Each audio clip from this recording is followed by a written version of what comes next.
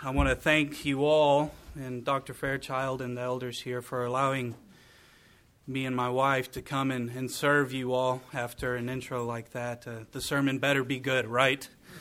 But we are so blessed to be a part of this church.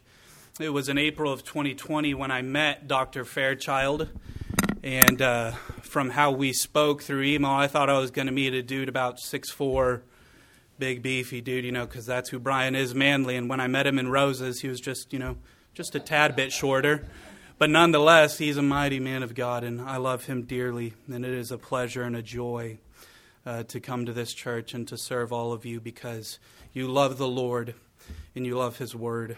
And that is such a blessing. And so with that, if you will, turn in your Bibles to the book of Philippians. That is where we will be this morning.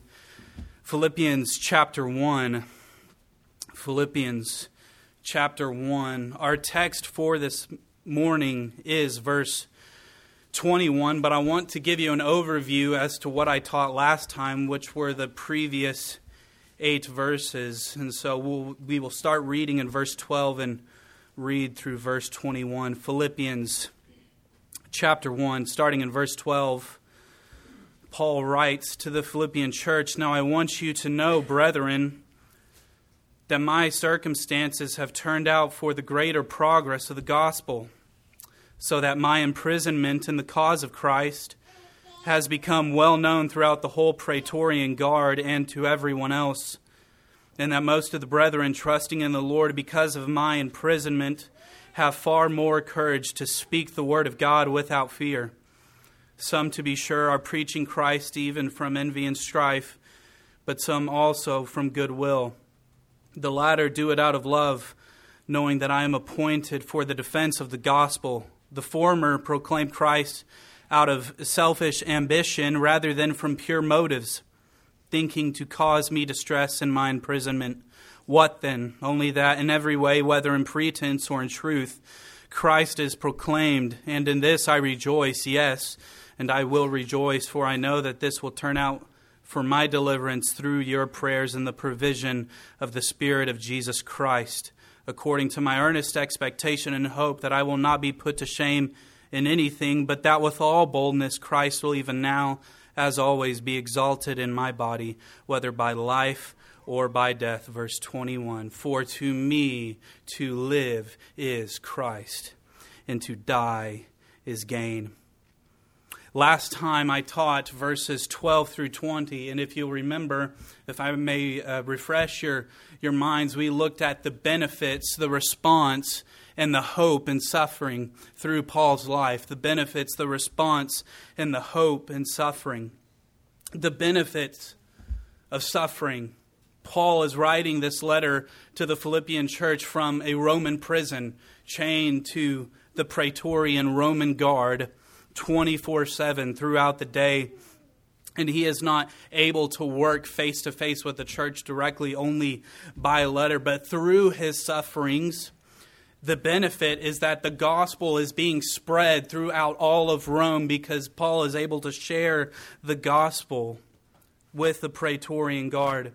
And through Paul's suffering, that encouraged the Philippian church and other brothers and sisters in Christ to speak the word of God without fear. So that was the benefits of suffering. Then we looked at Paul's response. Although he was suffering, although he was under house arrest, although there were many people in the church, outside of prison, that were preaching a gospel from selfish ambition, and they were sticking their nose up to Paul, saying, "Paul, look at you, you're in prison.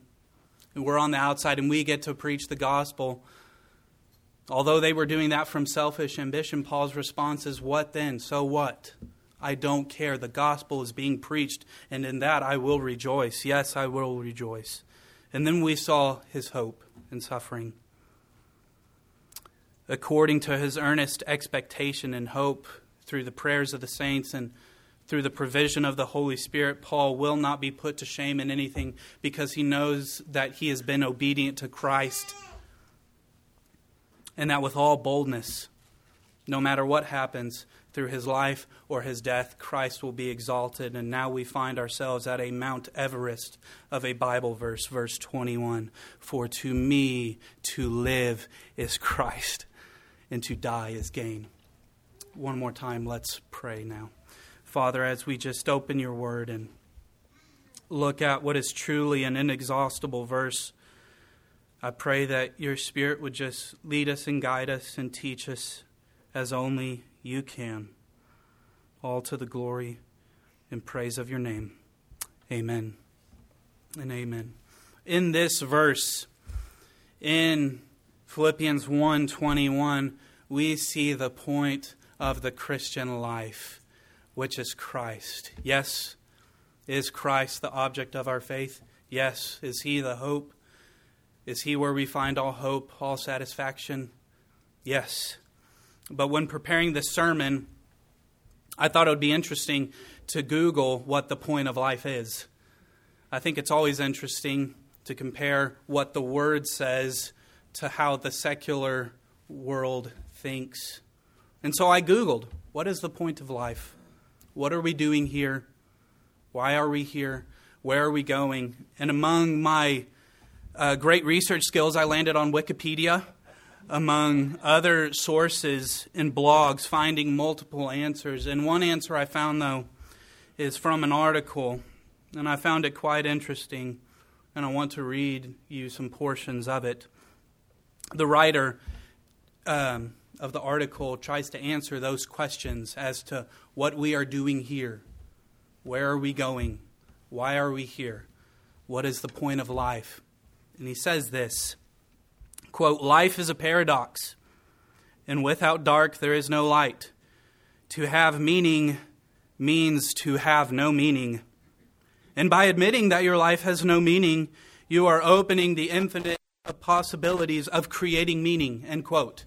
Now, if that made zero sense to you, you are on the right track, because that made zero sense to me. And honestly, the whole article was confusing. It was very sad as the writer tries to give the reader some consolation of hope or some idea as to what the point of life is. And the ironic part about it all is that I got it from a website called Claiming Clarity. And there's nothing clear about it. The big statement, however, that was made in the article says this, quote, "In the grand scheme of things, we are just a speck of sand on a beach." I get that. "We are even smaller than a speck of sand in the scope of the universe. Not only that, our limited amount of time witnessing this beautiful life is an infinitely small portion of time the universe has existed. With those ideas in mind," the writer says, "it would be safe to assume that there is no point to life." And I would have to agree, end quote. And you know what? That writer is exactly right. He has no hope. He has no satisfaction. There is no fulfillment. And as he said, there's no point to life because he does not know Jesus Christ as his Lord and Savior. As it is for everyone who does not know Christ. For everyone who rejects the gospel of the Lord Jesus Christ. The world, you see, fills their life with material things, longing for satisfaction, longing for purpose, but will never find it, never find satisfaction, never find fulfillment. But for true believers in Christ, we have salvation, do we not?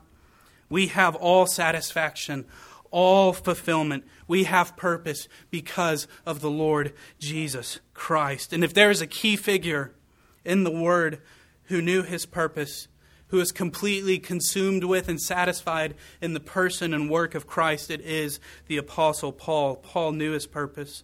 He was completely and totally satisfied in Christ. Christ was everything to Paul. And so it is with every believer. Verse 21, Paul says, "For to me to live is Christ, and to die is gain." To live comes from the Greek word zao. I think that's how you pronounce it. It is a verb in the present active infinitive. That means it is constant. It is continual. It is not an on-off switch sort of deal. That is Paul's statement, right? It is constant and continual for him. It is who he is. He says, for to me to live is Christ. Paul was sure of one thing, that to live, to truly live, is Christ. Day in and day out, Christ is constantly and continually moving Paul, shaping and conforming Paul, consuming his life. And so with that this morning, I want to look at some aspects, if you will, as to what it means to live is Christ. But the bottom line is this, is that if you are a Christian, if you profess Christ, then your life must show it. What characterizes your life must match your profession. If you profess Christ, if you profess to be a Christian, a follower of the Lord Jesus, then your life must show it. And so, as I said, we'll be looking at a few aspects. We will be looking at the means. How does it happen? How can one say that for to me to live is Christ? We will be looking at the effect of what it means to live for Christ. What does one's life look like who is living for Christ? And then we will look at the result. And these are truths that are probably not new to you, but maybe they are new to some of you here today.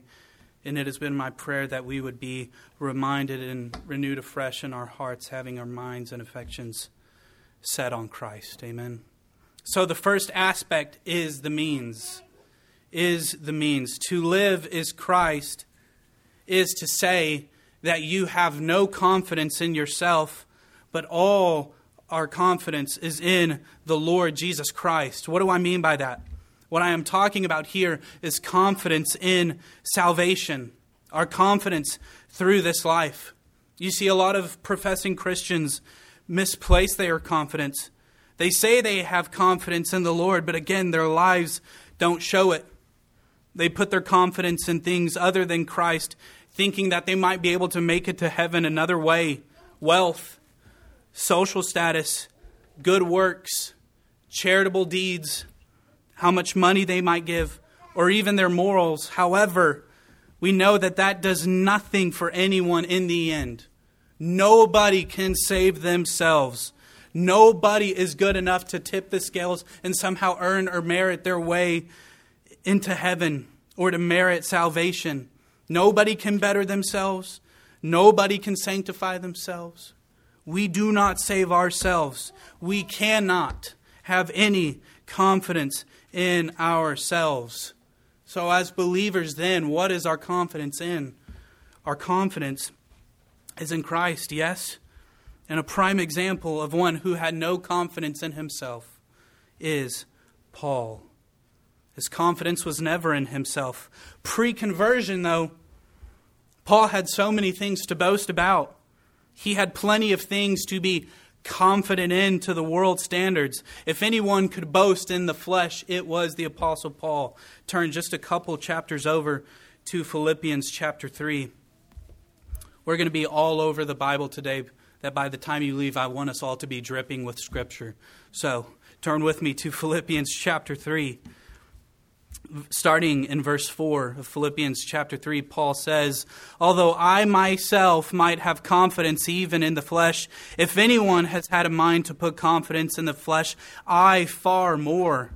Circumcised the 8th day of the nation of Israel, of the tribe of Benjamin, a Hebrew of Hebrews, as to the law, a Pharisee, as to zeal, a persecutor of the church, as to the righteousness which is in the law, found blameless. Verse 7, but whatever things were gained to me, I have counted as loss for the sake of Christ. More than that, I count all things to be loss, and the surpassing value of knowing Christ Jesus my Lord, for whom I have suffered the loss of all things, and count them but rubbish, so that I may gain Christ, and may be found in him, not having a righteousness of my own derived from the law, but that which is through faith in Christ. Paul had it all. He had it all according to the world standard. He was a Hebrew of Hebrews. He had the best training. He was the best at his work. He had some amount of wealth. He was more religious and more zealous than anyone else at his job. But it meant nothing to him. He gave it up. He had counted it all as loss, counted everything he knew and everything he had going for him as manure, rubbish, filth, so that he may gain Christ. For Paul, to know Christ was worth more than anything he could ever have in this world.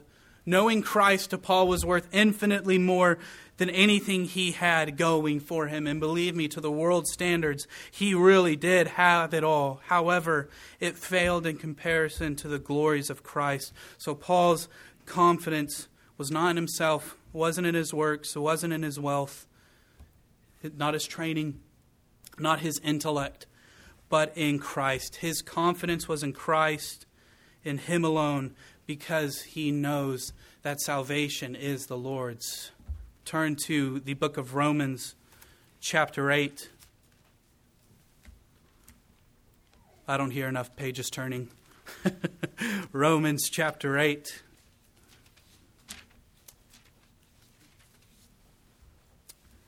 Beginning in verse 28 of Romans chapter 8, Paul writes and says, "And we know that God causes all things to work together for good to those who love God, to those who are called according to His purpose." Here it is, verse 29. "For those whom He foreknew, He also predestined to become conformed to the image of His Son, so that He would be the firstborn among many brethren. And these whom He predestined, He also called. And these whom He called, He also justified. And these whom He justified, He also glorified." What we have here in these verses, as we all know, is the progression of salvation. And as Paul writes, those whom Christ chose in eternity past, that means He predestined, He made the decision that He would save them. He has called them to Himself. He has justified them, meaning put them in a right standing before God. And those whom God has predestined, called, and justified, He also glorifies. And just a note, are we glorified yet? No, we're not. But Paul is so sure of Christ's work and salvation that he writes of glorification as if it's already happened. All of this progression of salvation has been accomplished through Christ. Now tell me, in this section, where does it say anything about you contributing to your salvation? Nowhere does it. Nowhere, anywhere in the Bible does it say that we contribute anything to our salvation. Right? No. It is God who calls. It is God who justifies. It is God who glorifies. From the beginning of one's salvation, its predestination to its end, glorification is all an act of Almighty God. So therefore, how can we have any confidence in ourselves when salvation is the Lord's? We cannot. Paul knew that salvation is all an act of God. Our confidence is in Christ. We belong to Christ because of His grace towards us. Don't turn there, but just listen. Another familiar portion of Scripture, Ephesians 2, 8 through 9, Paul writes to the Ephesian church, saying, "For by grace you have been saved through faith, and that not of yourselves. It is a gift of God, not as a result of works, so that no man may boast." Again, let me say that your works are good things that you think you may have done will not and cannot earn salvation. It is all by His grace through our faith, which is not of ourselves, but it is from God. Not as a result of works, so that no one may boast. If you are saved here today, if you are walking with the Lord Jesus, if you know Him and possess Him, it is not because of anything that you've done, but because of what Christ has done on your behalf. And for Paul to have the overwhelming privilege to say, "For to me to live is Christ," and to die is gain. Paul had to repent of his sins and put his faith in the Lord Jesus Christ, the Son of God, who came to die and give his life. And so it is with every other believer in Christ. And no one can enter the kingdom unless they have confessed Christ as their Lord and Savior and repented of their sins. No one comes by their own works. Our confidence is all in Christ, in the person and work of Christ. And because of that, I am so thankful that salvation is all of God, because in the end, if it had anything to do with us, if any part were up to us, we would all be doomed.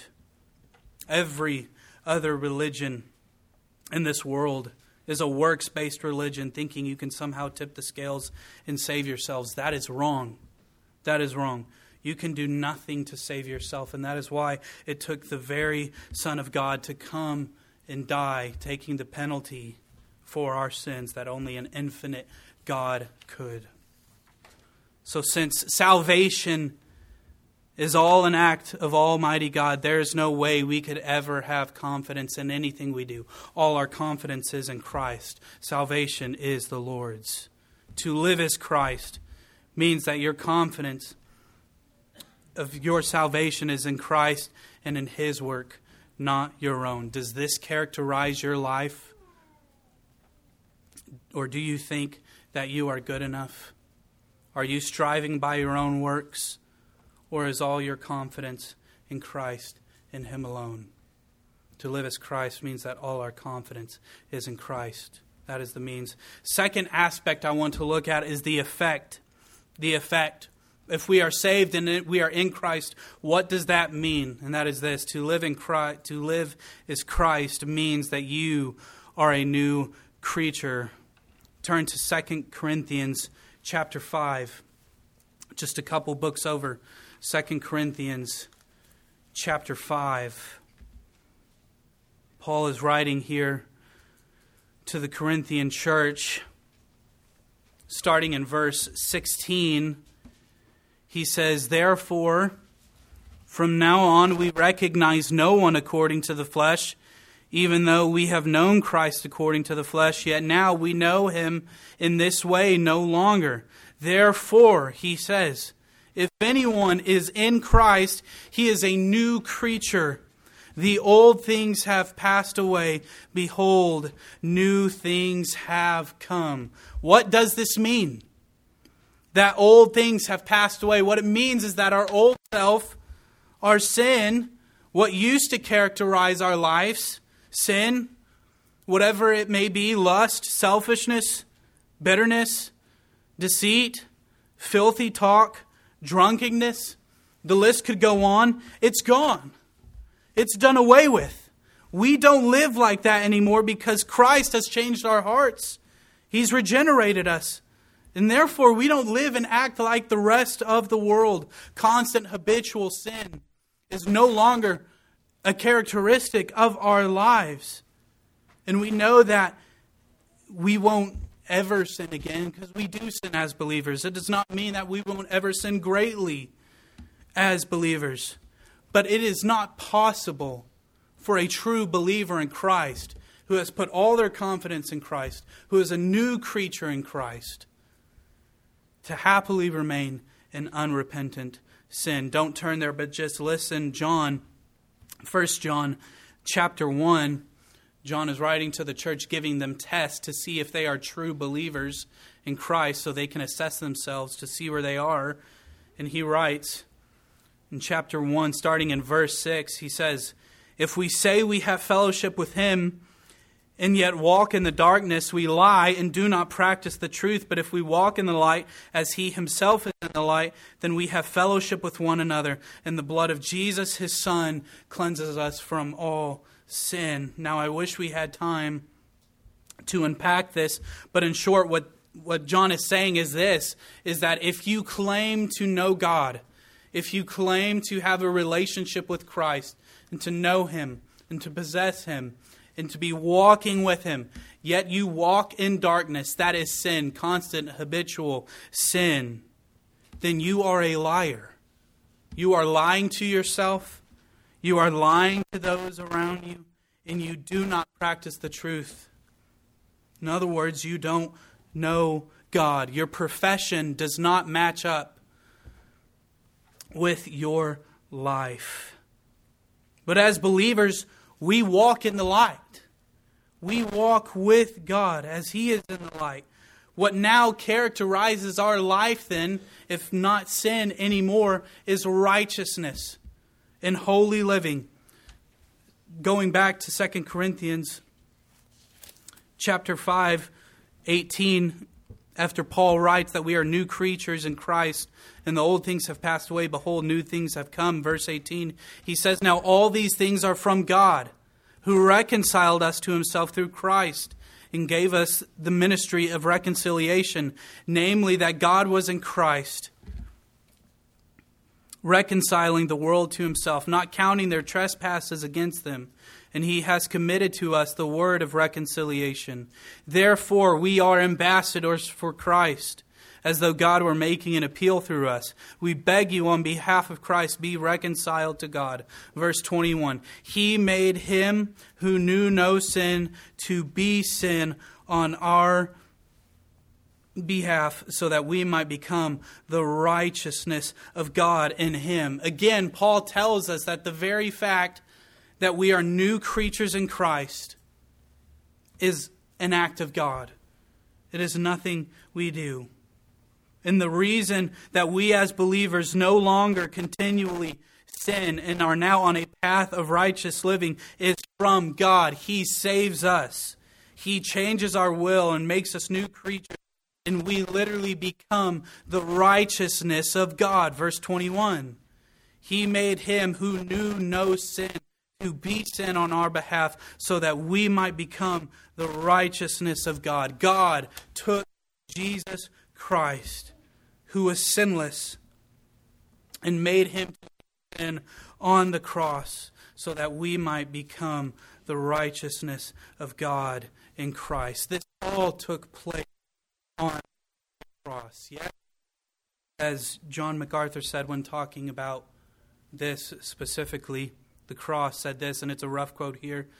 He said, God treated Jesus on the cross as if He lived our lives so that He could treat us as if we lived Jesus' life. Rough quote there. But do you get what that's saying? That on the cross, God treated the Son of God, Jesus Christ, as if He lived our lives, sinful, rebellious lives, so that He could treat us as if we lived Christ's sinless, perfect life. What incredible truth. Amen? That is a marvelous truth. That God treated Jesus as a sinner so that He could treat us as if we lived Christ's sinless life. Make no mistake that if you are a believer here this morning, I hope you realize that when Christ was crucified on the cross, so was your old self. That is why we no longer live in sin, because our old self was crucified with Christ. Again, Romans 6, verses 5 through 7, Paul says this, for if we have become united with Him in the likeness of His death, certainly we shall also be in the likeness of His resurrection. Knowing this, Paul says that our old self was crucified with Him, in order that our body of sin might be done away with, so that we would no longer be slaves to sin, for He who has died is free from sin. Brothers and sisters, Christ did not die so that He could free us to sin. He died so He could free us from sin, free us to not sin. Therefore, we no longer entertain the sins for which Christ died for. We no longer find pleasure in the wickedness that made up our lives and put our Savior on the cross. We no longer are in bondage and enslaved to the sin which held us down. Our old self was crucified with Christ, and therefore we are new creatures in Christ. The old things have passed, new things have come.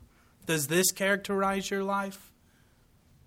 You may have made a profession or a confession at one time, but are you a new creature in Christ? Has your old life of sin passed? Which that leads us to the third aspect. If we are no longer controlled by sin, if we're no longer our old self, but new creatures in Christ, no longer controlled by sin, then what controls us? Well, Christ does. That is the third aspect. The result, to live as Christ, means that Christ controls us. What do I mean by that? When I say that Christ controls us, I mean exactly that. As Christians, as believers in Jesus Christ, we are slaves to Christ. Now you may be saying, whoa, Corey, hold on just a minute. I'm a slave to nothing. I am the master of the fate. I am the captain of my ship. Wrong. You're either a slave of one of two things. You're either a slave to sin, in which case you are not saved and you do not know the Lord Jesus, or you are a slave to the Lord Jesus Christ. That is the only two options. Now you may be saying, okay, we'll back up what you're saying. Well, I'm glad you asked. I'd be happy to show you. The word slave comes from the Greek word doulos, which literally means to be in bondage to, which is found 120 times in the New Testament. And I want us to look at those, not all 120 of them, but I do want to look at a few to explain what I mean when I say that we are slaves of the Lord Jesus. First instance that came to my mind was Mary, mother of the Lord Jesus. She refers to herself as a slave to God in Luke 1:48 after the angel foretells Jesus' birth to Mary, and she responds in her magnificent saying, "For he has had regard for the humble state of his slave. For behold, from this time on, all generations will count me blessed."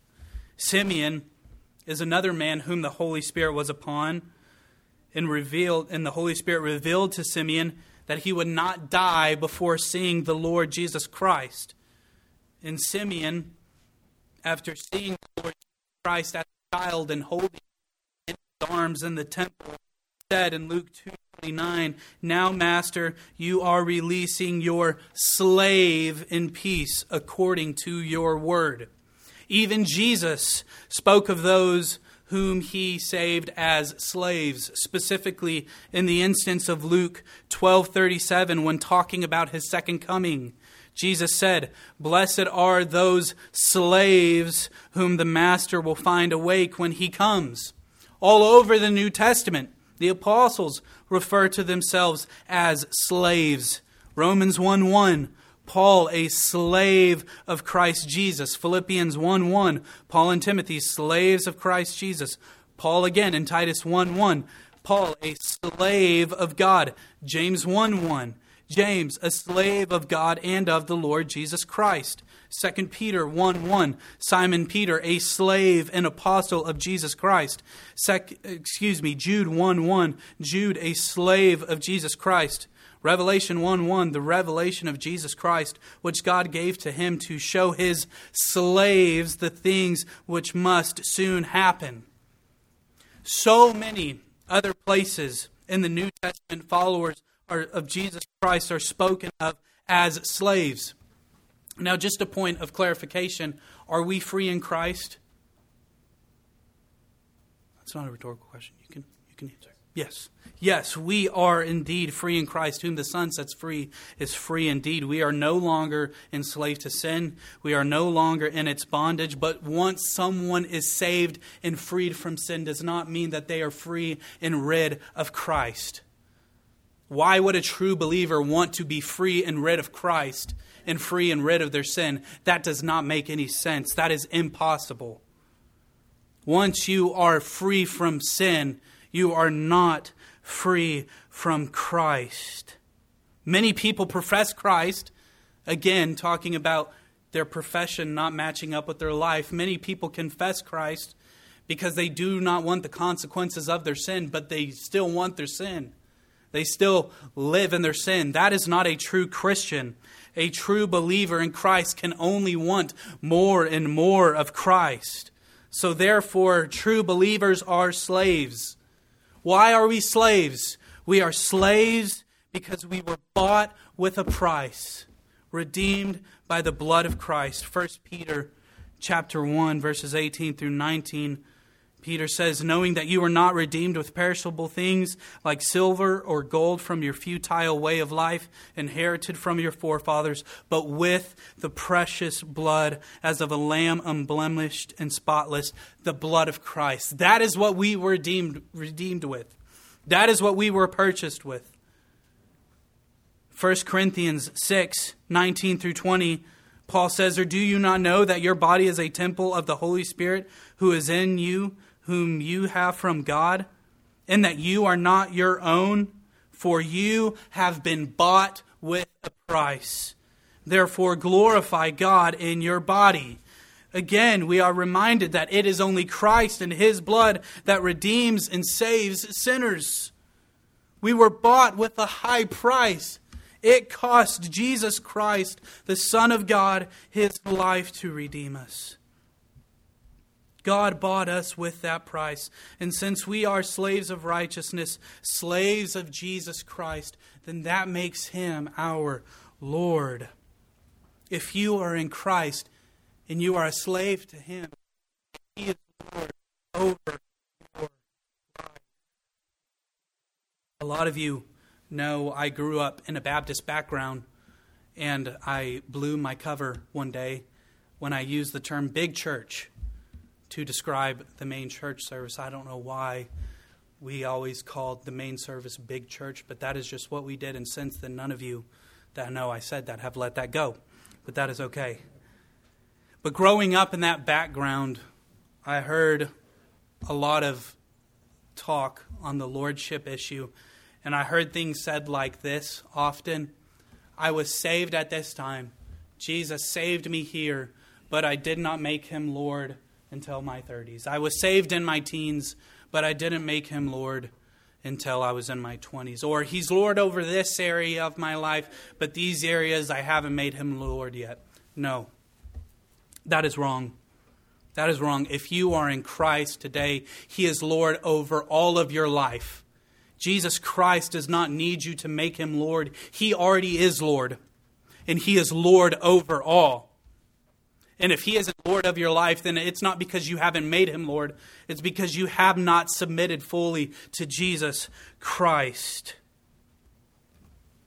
He does not need you to make Him Lord. He is Lord.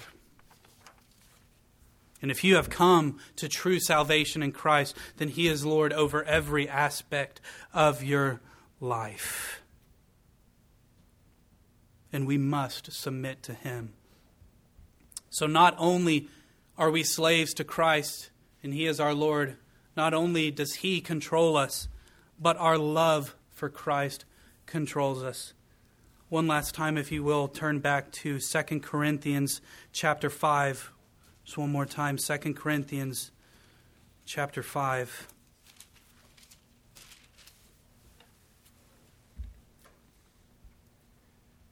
Starting in verse 14 of 2 Corinthians chapter 5, Paul says, for the love of Christ, what? Controls us. And having concluded this, that one died for all, therefore all died. And He died for all, so that they who live might no longer live for themselves, but for Him who died and rose again on their behalf. Since all our confidence is in Christ, since we are new creations in Christ, since we are controlled and governed by Christ and are slaves of Christ, and it is Him who controls us, having been bought with a price, and it is our love for Christ that controls us, then what does all this mean?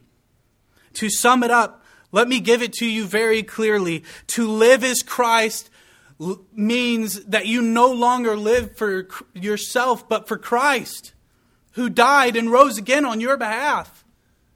If I can make it even a bit more clear, to live as Christ means that your life is no longer about you, but about Christ and living for Him. Your whole life is His. You no longer live for yourself, to entertain yourself, to please yourself, but to please Christ. Rather, your life is consumed by the Lord Jesus Christ. He is precious. He is glorious. He is magnificent. He is the image of the invisible God. He is everything. Yes? Do you know Him? 1 Peter 1:8, and though you have not seen Him, you love Him. And though you do not see Him now, but believe in Him, you greatly rejoice with joy inexpressible and full of glory, obtaining as the outcome of your faith the salvation of your souls. I have never seen Christ, but I love Him. He is everything to me. He is precious to me. And I want to be obedient to Him, and I want to know Him fully. Therefore, I live for Him. Knowing Christ causes you to live for Him. We no longer live to please ourselves, comfort ourselves, hide away in a comfortable bubble. But we live to honor God, yes? Throughout all the passages we've seen, we live to honor God with our bodies. Our body is His temple. To present ourselves as living sacrifices, ambassadors for Christ, to live in obedience to Him and His Word. And shame on us when we've not done so. This does not mean, brothers and sisters, that to live for Christ, to live as Christ means that we won't encounter trouble, that we won't be uncomfortable, that we won't be persecuted, that we won't have trials. In fact, it means quite the opposite. We will go through trials.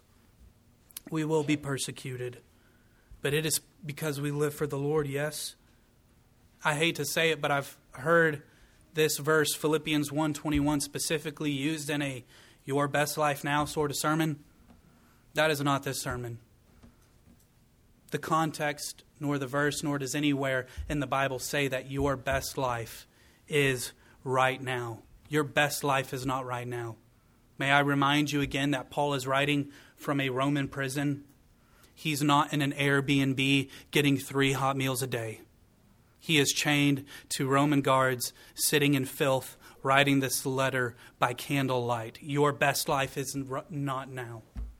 Paul's best life did not start when he was born. His best life did not start when he was converted. What happens here on this planet from the moment of your salvation through your sanctification to the physical end of your life is all setting the stage as to what's to come in eternity. Brothers and sisters, our best life starts when we die. Why? Because far better to depart and be with Christ. It is far better to depart and be with the Lord. Why? Because we have all of Christ. We have Him fully, knowing Him fully, no longer tainted by sin. It is far exceedingly better than we could ever fathom to depart this corrupt, sin-stricken world and be with the Lord Jesus Christ, because then we have all of Him in His full glory. That is why Paul says to die is gain. For those who are true believers in Christ, we gain everything when we die. We gain Christ, knowing Him fully in His presence for eternity. If dying is not gain to you, if you think dying is some sort of loss, and hear me, it's not some sort of loss. When you die physically, what dies, really? Sin, temptation, trial, and we gain all of Christ. If you think you are losing something when you die, then you may not know Christ. Christ is everything. He is my life. Christ gives all hope. He gives all definition, gives all satisfaction, all fulfillment. He is the goal. He is the prize. Jesus Christ is our life. He predetermined it. He enabled it through his life and death and resurrection, and he controls it to the very end. For to me to live is Christ, and to die is gain. Does this characterize your life? Is all your confidence in Christ? Are you a new creation? Have the old things passed and the new things come? Does Christ control your life? Does your love for Christ control you? Is Christ everything to you? Can you honestly identify yourself with Paul and say that for to me, to live is Christ and to die is gain? By the grace of God, may it be so. All to the glory and praise of his name. Let's pray. Father, we thank you for your word. We thank you for the truth that is found in it. We thank you that because of Christ, we have life, that we can live for him, and that we know that once we have Christ, to die is only gain. For those who know you, may these truths just ring loudly in our hearts, and that 2022 would be a glorious year. We love you and we thank you. And it's in Christ's name we pray. Amen.